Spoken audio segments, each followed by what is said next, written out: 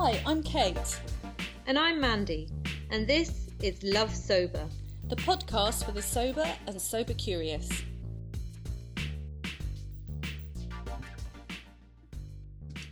Hi, and welcome back to Love Sober, the podcast for the sober and sober curious. And today I'm delighted to be joined by Rachel May. And Rachel and I know each other from the sober sphere, don't we? Going back. Yeah. Yeah, and it's just super exciting because she has recently qualified as a life coach. So we'll dive into that. Sounds like there's been transitions there. And she has just authored a new book called Radically Sober. I'm going to hold it up just in case we do put this on YouTube.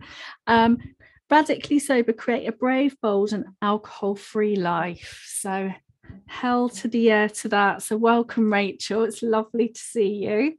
Oh, thank you for having me. I'm so excited to be here. It's like a dream come true right now. Oh, well, no, thanks for coming on and speaking to me. Really lovely to see you basically. And we always start with that kind of check-in, don't we, usually? So how are you today?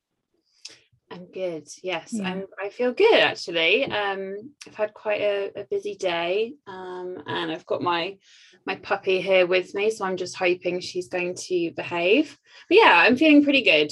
Pretty rested actually, which is quite. I feel like it's quite rare for me to actually feel quite rested. Really trying to, keep on top of the self-care and look after myself. And kind of practice what I preach as much as possible. So yeah, I'm good. Oh, brilliant. And it just feels like that. I don't know if you feel like this, but it's just lightening up a bit out there. Yes. I've got that sense of spring might just be round the corner. I don't want to jinx it because then we'll get snow or something, won't we? Yeah, no, it does make such a massive difference. I've definitely noticed it kind of in the afternoon. I'm like, oh, it's actually staying lighter a bit longer. Yeah. And some days it's like, oh, it feels a touch warmer some days. I love spring, summer, autumn, winter, not so much. Yeah. I usually really struggle through January, and it's really weird because this year I've been quite interested in the whole concept of wintering, and I've been really banging on about it. So I really apologise to anyone listening who's like, oh no, she's not going on about wintering again. But it's seemed really like necessary this year, and I've kind of gone with it. I've not forced myself to do stuff in January. I've just slept, rested. I've had a bit of long COVID go on. But this week I do feel like I don't know, just feel lighter and I feel excited again. And I have not felt excited for quite a while, like a few months. And I was like, I said to Mandy, now I don't want to jinx this as well. I was like, maybe my wintering is complete. Maybe it is. Maybe. Let's see if I enter a spring kind of renaissance and renewal. Let's just watch this space, right? Absolutely. Oh, so we always start, don't we, after our check-in, just by if you could tell us why, you came to the decision to go alcohol-free. Do you mind sharing a bit of that with us? No, absolutely. I was trying to kind of think a little bit before this conversation of like, how did I even come to be alcohol-free? And I feel like I could probably talk about this forever, so I won't, I'll try and keep it a bit concise. So I'm 33. I was 30 when I kind of got sober for good, which I think is probably relatively young. And I suppose I first even questioned my drinking probably when I was about 25. Sobriety didn't seem like an option then at all, but it was the first time that it even occurred to me that I could actually question my relationship with alcohol. At the time, I'd actually moved to Vietnam for a year because I used to be an English teacher and live abroad. And I think something about stepping outside the kind of Western world and the kind of dominant drinking culture made me question my drinking for the first time. And I wasn't really drinking very much then. And I got really into kind of yoga and mindfulness and spirituality and kind of holistic health, and that was probably what prompted the thinking about my drinking. I would say, yeah, my drinking just followed very kind of typical UK British, pattern of starting to drink when I was quite young, probably like 14, even before that really. And it was all quite normalized. And then obviously went to university and a lot of binge drinking, going out. And I always was someone who would black out at times, not every time I drank, but enough times that I kind of knew, okay, this isn't great. But it was always very easy just to shrug it off and move on, and it just be an amusing story. So yeah, it didn't particularly trouble me when I was growing up, even though it was quite destructive, because everyone around me was pretty much doing the same thing. It was just so normalized, so I didn't really question it. And as I said, it was only probably when I moved away from the kind of Western world that I started to even question it. But obviously, yeah, so that was when I was 25, and I didn't get sober for good till I was 30, so that's 5 years in between. So in those years I would go through quite a lot of cycles of being alcohol free for a period and then going back to drinking. So I do kind of dry January or sober October, or I do like a 90-day challenge. But it was always very much about kind of proving that I didn't need alcohol and that I could be without alcohol. And it was almost like I had to redeem myself after like a particularly bad binge. So for example, like I can remember a time when I went on a friend's hen do in Brighton, and we started drinking at lunchtime, and I, by the evening, well, I didn't even make it out to the club. I was kind of so drunk I'd been put to bed, and the next day just feeling that kind of shame and regret. So pretty much immediately I was like, right, I'm stopping drinking for like 3 months. So I did. But the issue with that was that there was always like an expiration date on that. So it was always like, okay, well, I've redeemed myself now, I can go back to drinking. And whenever I did go alcohol free, it was always very much about deprivation. I was single at the time, and I'd kind of stopped dating. I wouldn't really go out, didn't do any kind of work on myself, didn't get support, didn't find a sober community, didn't do any more self-care. I didn't, I just kind of made my life a bit miserable. So it's no wonder, each time I would go back to drinking.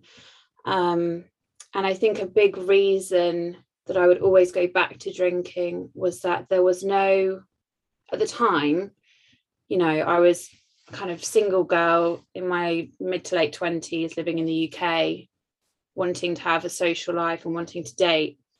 I didn't see anyone around me who was sober. I didn't see any representation of anyone who was living a kind of positive, happy, successful life who was sober. There was just nothing. I'm sure, if I could have searched it out somewhere, but I didn't find anything. And so it just felt very much like it was just me on my own, having this struggle that no one in my life seemed to have. It seemed to just be me. No one else seemed to be troubled by their drinking. And friends would even say to me, like, oh, Rachel, like, you're being so all or nothing, just moderate, like, just, have a glass or two, like, it's no big deal. Like, all these very well-meaning, loving comments, because my friends didn't struggle, they didn't understand what I was going through. And it was very easy to kind of listen to them and, or just kind of think, okay, sobriety is not an option. It's like you're not bad enough to do the sober thing, isn't it? Yeah, so much so. It was very much like I was waiting for permission to stop drinking. I was waiting for someone to tell me, oh, it's okay, you don't have to drink. And everyone around me was saying, oh, just moderate, So anyway, obviously something had to change. So then I became a secondary school teacher in the UK. And I found it very difficult, very stressful, took over all my time. I was just quite miserable. I mean, there are elements of the job which I absolutely loved. Like I absolutely loved the teaching, but all the kind of admin, all the pressure, all the just everything. Yeah, I relate to that. I used to teach as well. Take my hat off, really, because so so then I think things took a slightly different turn. I moved away from the city where I'd been living for the last few years, back to kind of my hometown, and I was living in a flat, sometimes by myself, and then sometimes I had a flatmate. And I think it was around that time that my drinking, again, to the outside world, didn't look problematic particularly, but I just knew that I was using alcohol to numb out, to manage anxiety. At that time I was getting quite bad panic attacks from the teaching, really. Like I just felt very trapped. And the way I managed that was with alcohol. Not always, sometimes I'd do positive things like go for a run, but when you're exhausted and you've got loads of work in front of you and all the rest of it, it's very easy just to have some wine. It's very easy for it to feel normal. It's like, oh, I'm going to cook myself a nice dinner and have a glass or two of wine, and that's fine. But it just never really felt fine to me. Anyway, then eventually, so this is like 2019, I decided to leave teaching, and it was quite dramatic. I just basically one day I just couldn't do it anymore. I'd had like a weekend of non-stop panic attacks. I hadn't slept in about 3 days.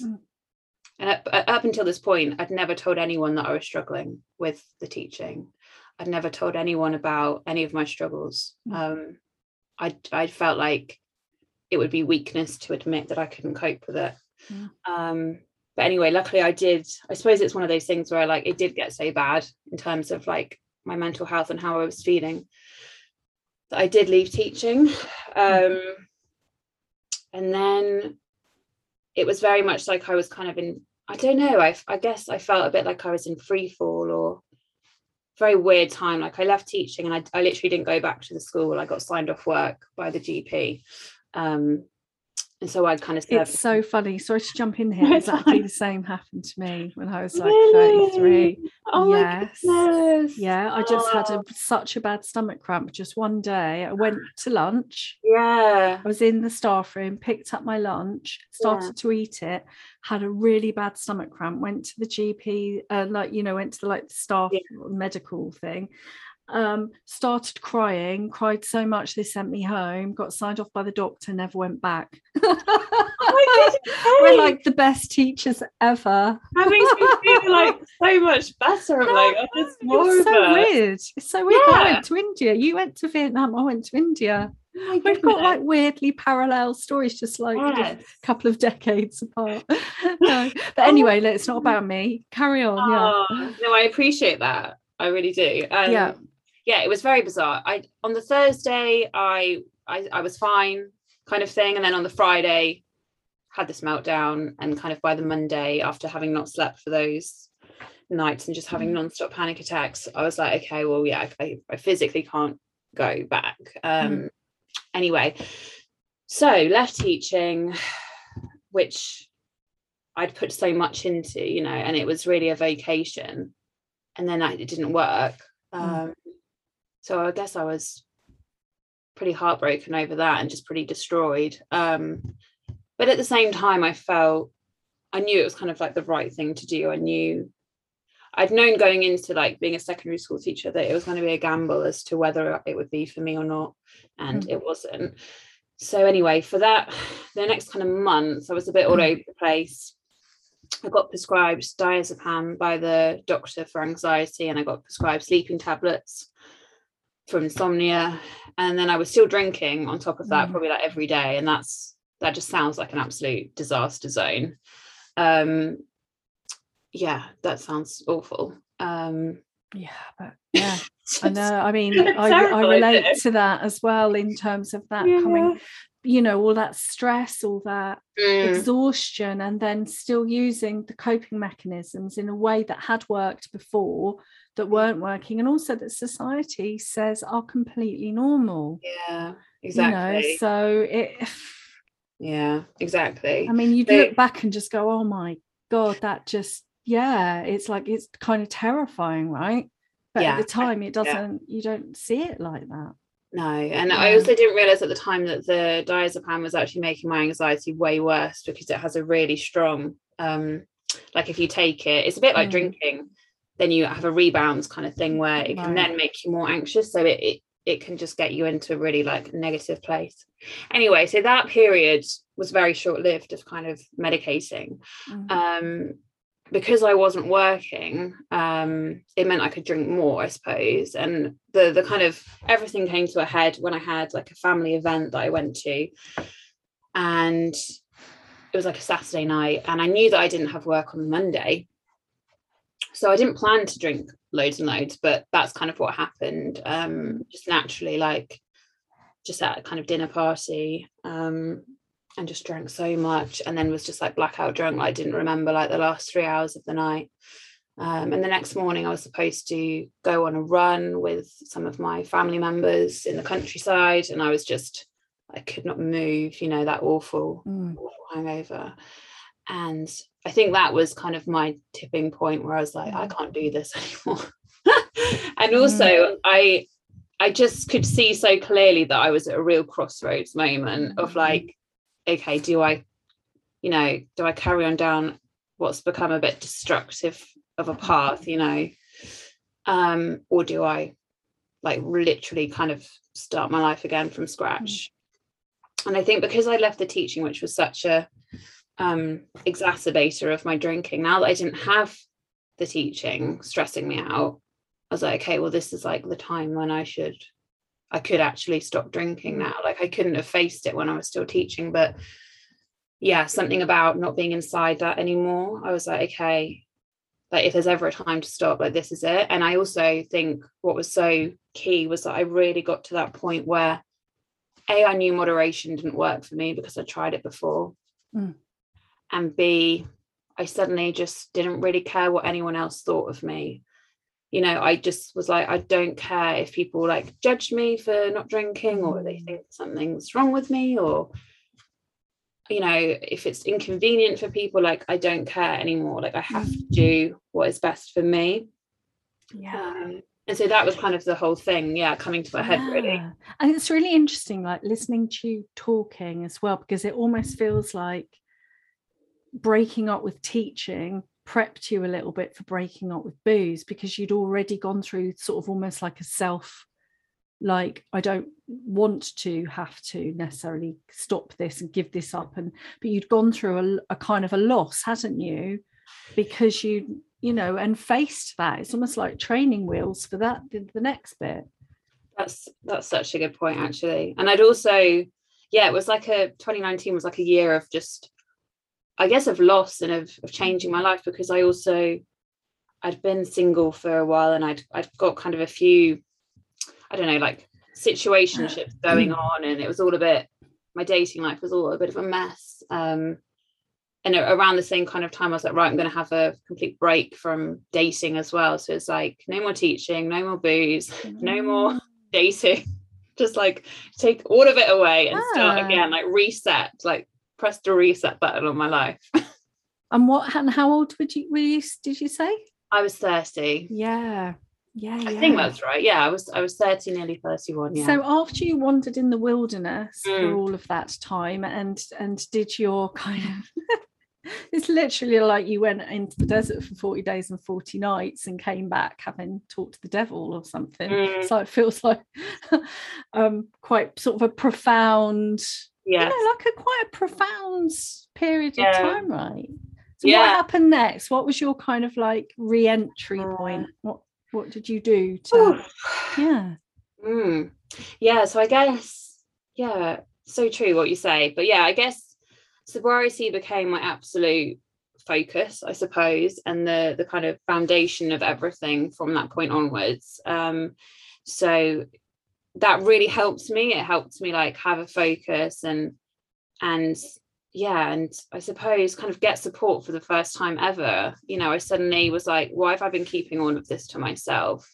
And I found, like all the Quit Lit, the podcasts, including your podcast, Love Sober, which was, so instrumental to me getting sober, and I found Soberistas as well and started blogging, and I just started to actually let myself be seen and be vulnerable and speak my truth and stop denying my pain, because for so long I never told anyone that I was struggling really with the teaching. I'd never really I'd never spoken to anyone about my drinking really.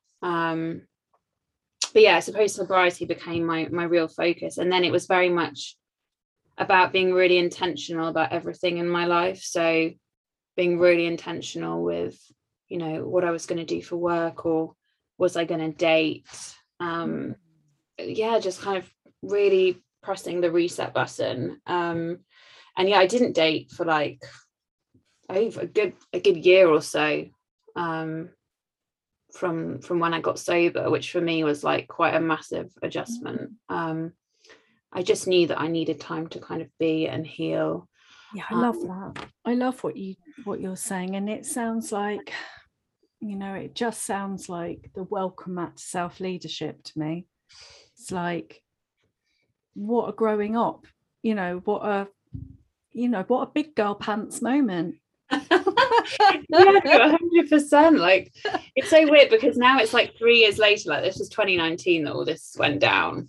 So I always say like 2019 was like my year of reckoning in every single way, and then 2020 was like, for me, it was like the world's like collective reckoning, with like the pandemic and it was kind of frustrating because just as I was getting ready to emerge into the world, like this amazing butterfly who was ready to date and ready to like do all the things, that was like the moment that we went back in, we kind of, that everything happened and lockdown happened.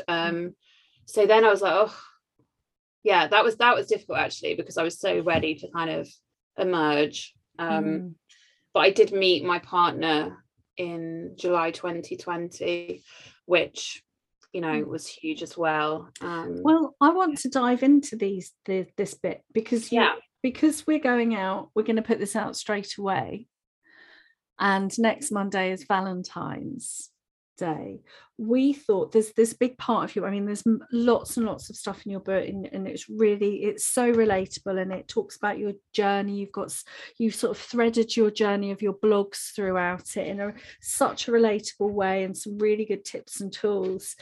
And when I got to the bit about you, the sober dating and the sober relationships and that part, it's like I went like brakes, put my foot on the brake, because I was like, I haven't heard much about this topic, and we said that, didn't we, before we got on?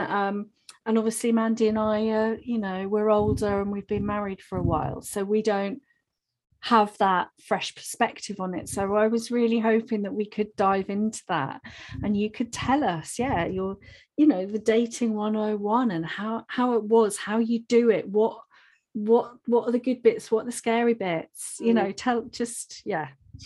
Yeah, absolutely. I think when I wrote the book, I think I mentioned it.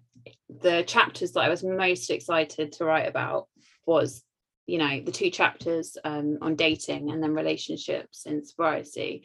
Because I think similar to you, like I'm sure there are people out there talking about it, but I haven't really seen much about kind of dating and sobriety or relationships and sobriety. And I do think it's such a rich area. So yeah, it's one that I'm more than happy to talk about. So yeah, as I said, when I first got sober, I was single, I'd been kind of entangled with, a crush of mine for a couple of years. And I kind of decided once I got sober, like I need to cut off all contact with, all the exes and just start afresh. And I didn't necessarily plan to not date for like a year or so. I remember, like, I knew there was that AA saying that's like, or kind of advice that you shouldn't date in the first year of sobriety or whatever. And every so often I would kind of find myself like downloading a dating app or whatever in like early sobriety.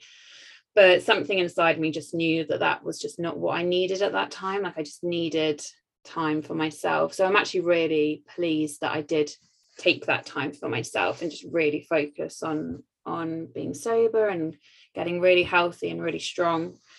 And then, I was about a year or so sober when I started to kind of dip my toe back into the world of dating. And I knew that what I wanted was ultimately, a partner, a life partner. I knew that that's what I wanted. And I think for me, it was about being really like intentional with anything that I was doing and just being really mindful of like what I was looking for and not wasting my time on guys who just, that's not what they wanted. I don't want any fillers. No, exactly. I was like, come on, Rachel, like you're 31, I think I was at this point, maybe. I can't remember now. You know what you want, you know who you are, Yeah, no time wasters, please. Yeah, exactly. It's like a job advert. Yeah. It was interesting. I think because I was sober now and like I finally had like boundaries and I really matured and I was in a really kind of emotionally healthy place. I really thought that whoever I met when I was sober would be like the one, or such a good person. And actually the first guy I dated in sobriety turned out to be a massive time waster. I thought you were going to say something else then. It's a polite way of putting it. He was this was like he was just an idiot. So I learned a valuable lesson from that. It was like, okay, just because I've done all this work on myself and I'm feeling great about myself and feeling fabulous, it doesn't necessarily mean that the universe is going to present me with this wonderful person. I still have to be really discerning. And I had ignored a few red flags, because it just didn't quite go with the story in my head of, oh, well, they're going to be perfect because I'm sober now and I deserve someone amazing. So it definitely didn't go like that. So there were a few bad eggs to start with. I think you still have to be possibly even more discerning. And then I did meet, my partner. But I do remember the kind of anxiety at the beginning of like, oh, do I, just in terms of like a dating app, like, do I put on my profile that I'm sober or do I not? Like, how do I navigate this? Because it's, And what did you do? Did you put it on there? I'm trying to remember now. I think I tried a couple of different things, but then I decided no, because it wasn't, I didn't really want it to define me. Yeah. And, I thought, well, no, because it's not who I am necessarily. It's just a part of me. But I would, and what I tried to do was kind of organize dates where, I don't know, like I just took a bit of a different approach. If the guy was all about just going to a bar and, I got the sense that they might just want, one thing, or I kind of was just a bit more discerning. And I did, to be fair, I remember the guy who turned out to not be great.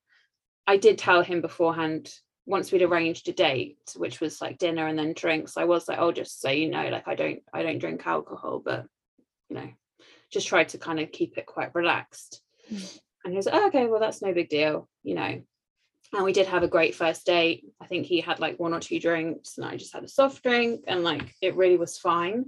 I was really nervous before the date, and I know that previously I would have definitely had like a drink or two for kind of Dutch courage, which I think is so common, on first dates. It's kind of so normal, like normalized, Yeah. So there is a certain amount of resilience I think you have to bring to a first date, whether it's like a daytime thing or an evening thing or whatever it is. You're bound to have those kind of anxious nerves.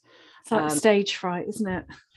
Yeah, exactly. But I would just tell myself, like, it's fine to feel anxious. It's just because you're excited, that's fine. And then, it would quickly go.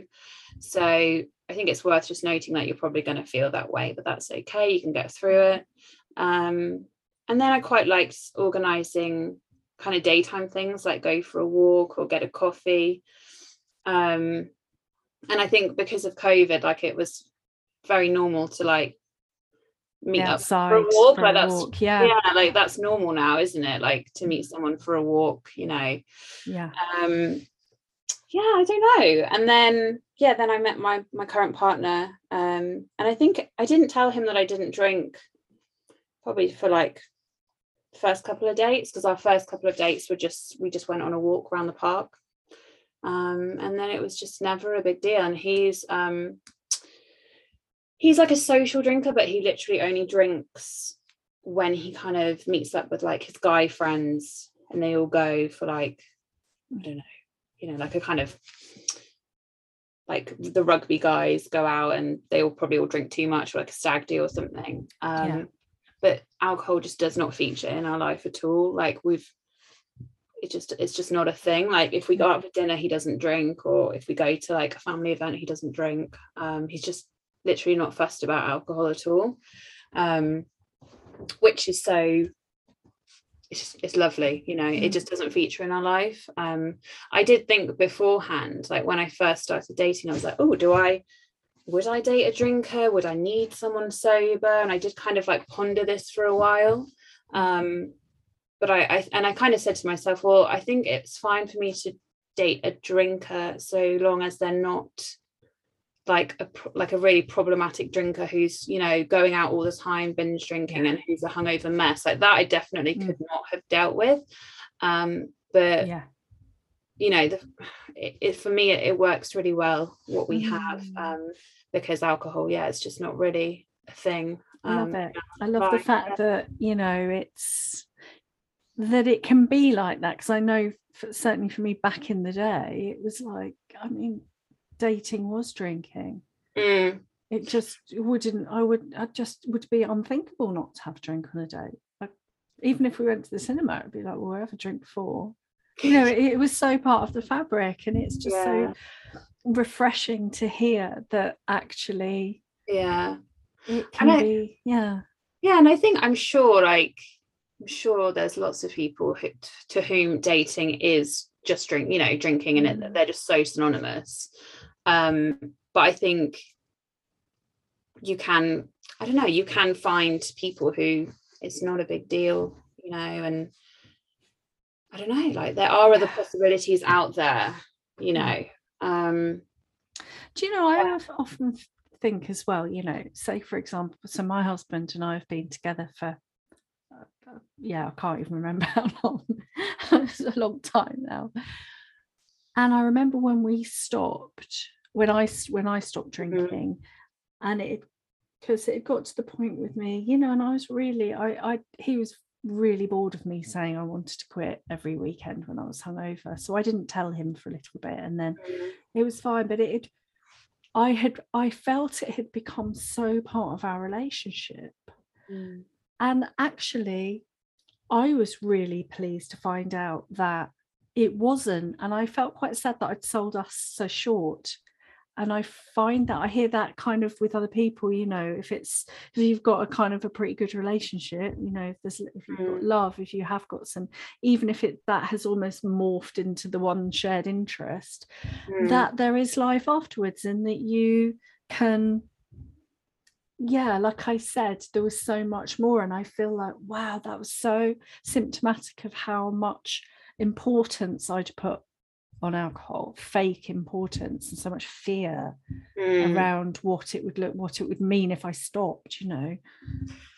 Yeah, absolutely. Well, that's great. I mean, I know, you know, people in my life who, you know, they're in a relationship and, you know, alcohol features heavily, and then one of them decided to get sober. I think that is probably, in a sense, almost a more tricky spot than I found myself in a way, because, for example, in my relationship, it's just always been the way, you know, we've never known anything more, you know, you could design it, and you'd said be intentional rather than try to extricate yourself from it somehow. Like now it would just be weird if I ever did drink. That would be weird. But I think you're right, like there's still ways, you know, it is possible, you know, to kind of renegotiate almost like the terms of your relationship, and also like, okay, we do have so much apart from this thing. And I think so much of it is conditioning, isn't it? The fact that, you know, you do drink a lot with your partner or whatever. So it's just kind of taking back ownership of like, oh no, actually we can have a relationship that's different and works for us. Yeah. So what's much better about a relationship, that bit about it, the dating, not drinking, as opposed to the drinking version? Oh yeah. So, well, I can tell you for free that my experience was vastly different. I mean, because I had a long-term boyfriend from the ages of like 18 to 25.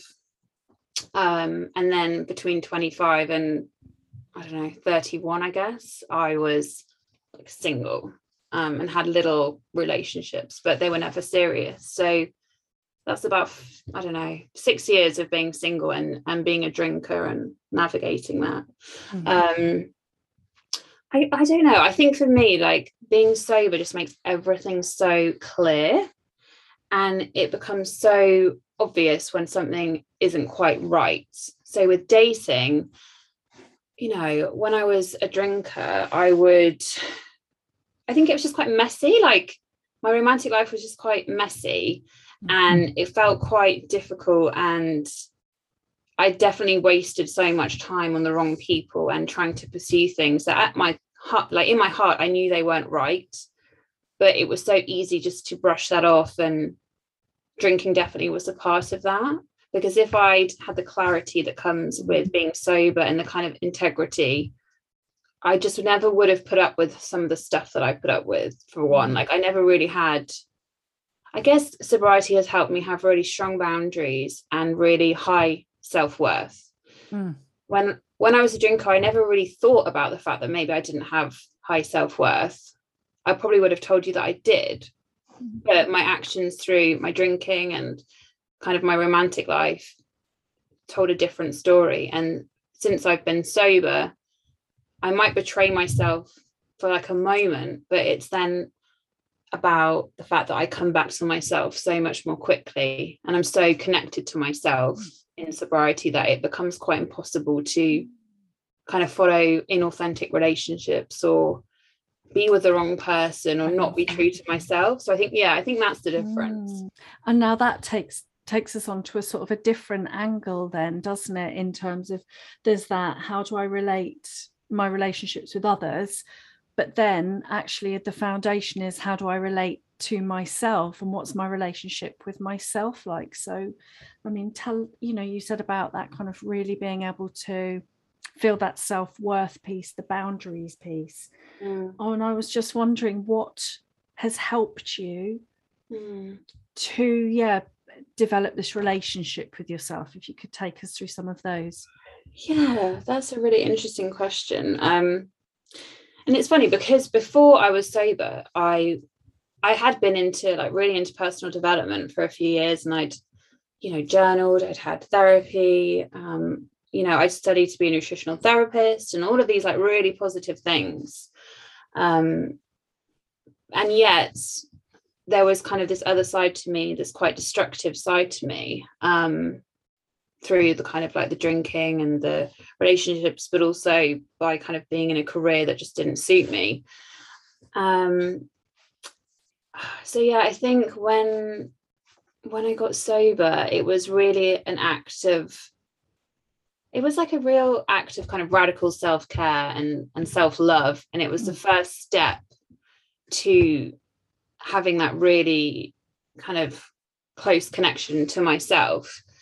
I think because when I was a drinker, I couldn't always trust myself because of the situations that I'd get myself into. And I think when I got sober, it's like, okay, I can really trust myself. Like, I'm going to keep my promises to myself now. I'm not going to put myself in any harm. I'm going to do all the things I need to do to look after myself. I'm going to treat myself impeccably. And then I suppose, I kind of took out all the toxicity in my life. So then it was like just being really intentional and only doing things that were going to be positive for me. And I definitely think like in early sobriety, I really immersed myself in a lot of kind of quit lit, and podcasts, and I'm sure they had a real impact on me.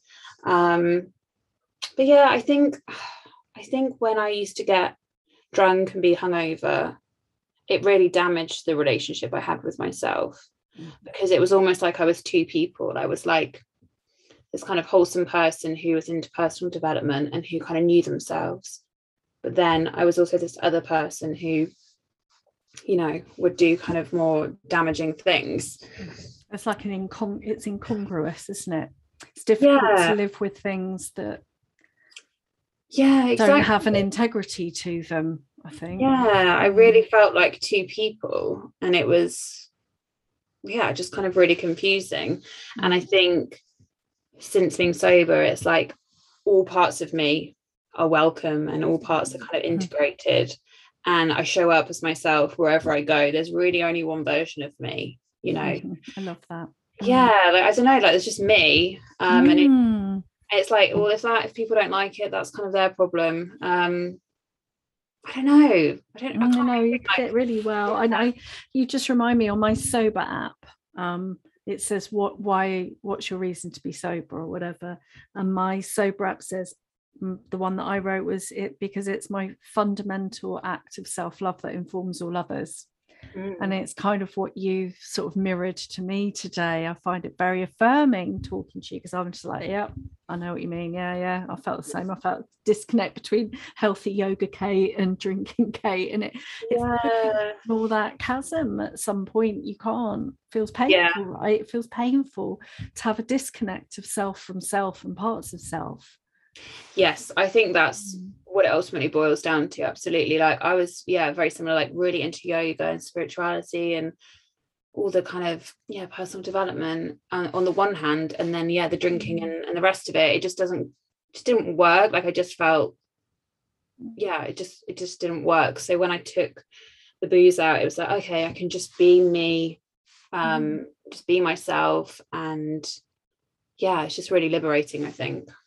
Yeah, and I love what you said, because I do think that I think at the heart of this, and definitely the heart of how I feel my story is unfolding, is that there are that sense of connection to self and connection to others. That's the stuff of life, isn't it? It's like it's our experience, it's our fundamental kind of our human experience of how we are in the world. And if we've got that clarity, and like you said, it's like there's only one version of me, wherever I go, there I am, in the best possible way.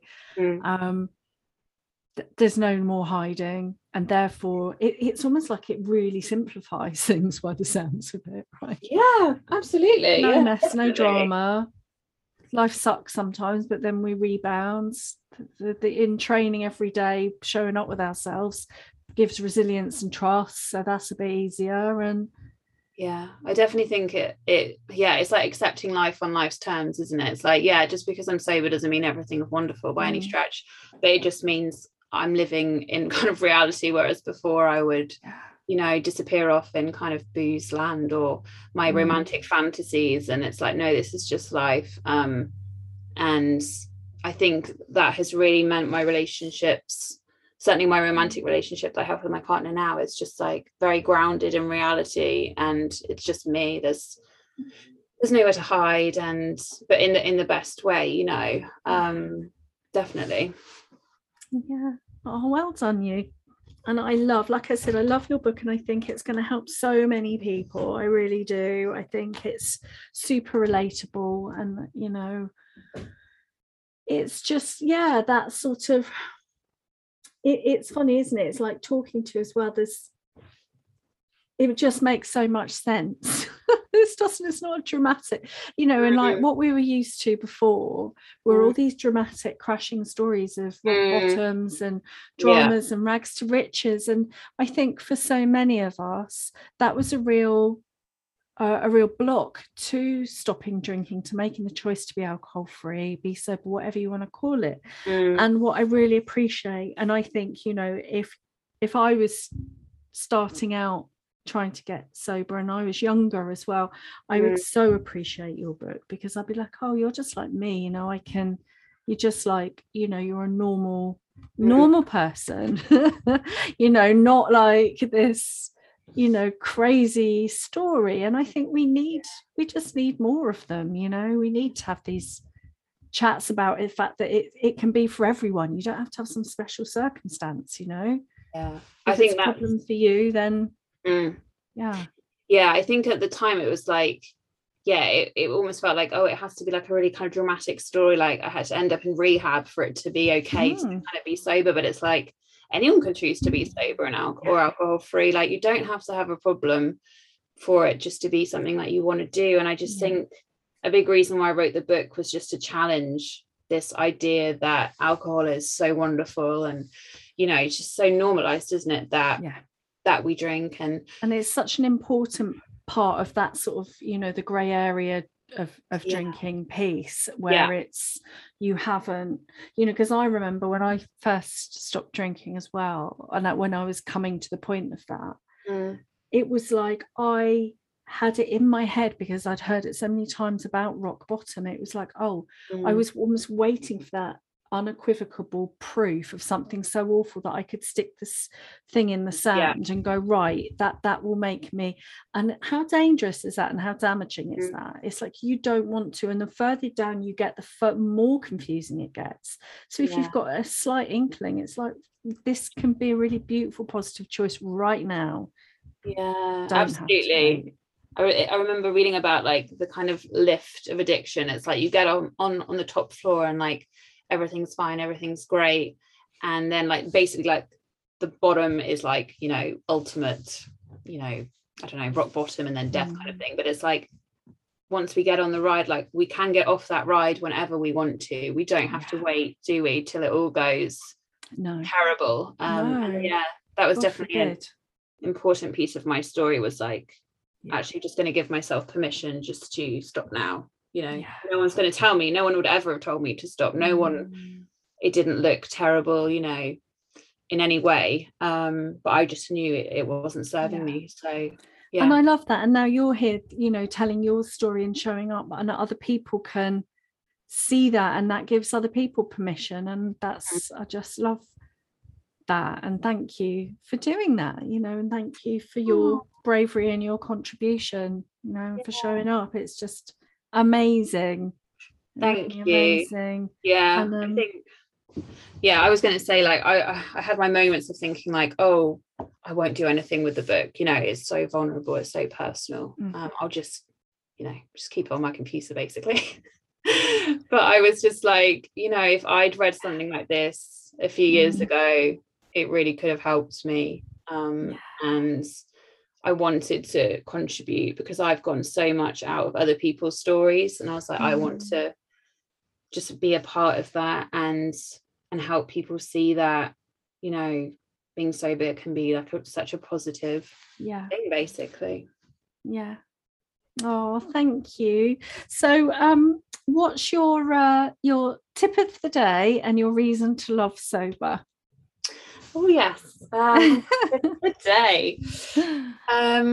Well, I was thinking a little bit about this, and I think my tip of the day in terms of kind of sobriety is basically just to own it with pride and just be really confident about it. I was particularly thinking about kind of younger people who might be in the kind of early days of sobriety and kind of grappling with, you know, what will other people think of me? What will my friends think? You know, just in general, like, what will people think? And I just thought, I think the biggest thing is just to just be proud of it and just to own it, and not to feel like you have to give any explanation to anyone or go into detail, but just, you know, smile about it, be proud about it, be confident, and, you know, what anyone else thinks is not your problem. I love that. 100% own it. And what's your reason to love sober?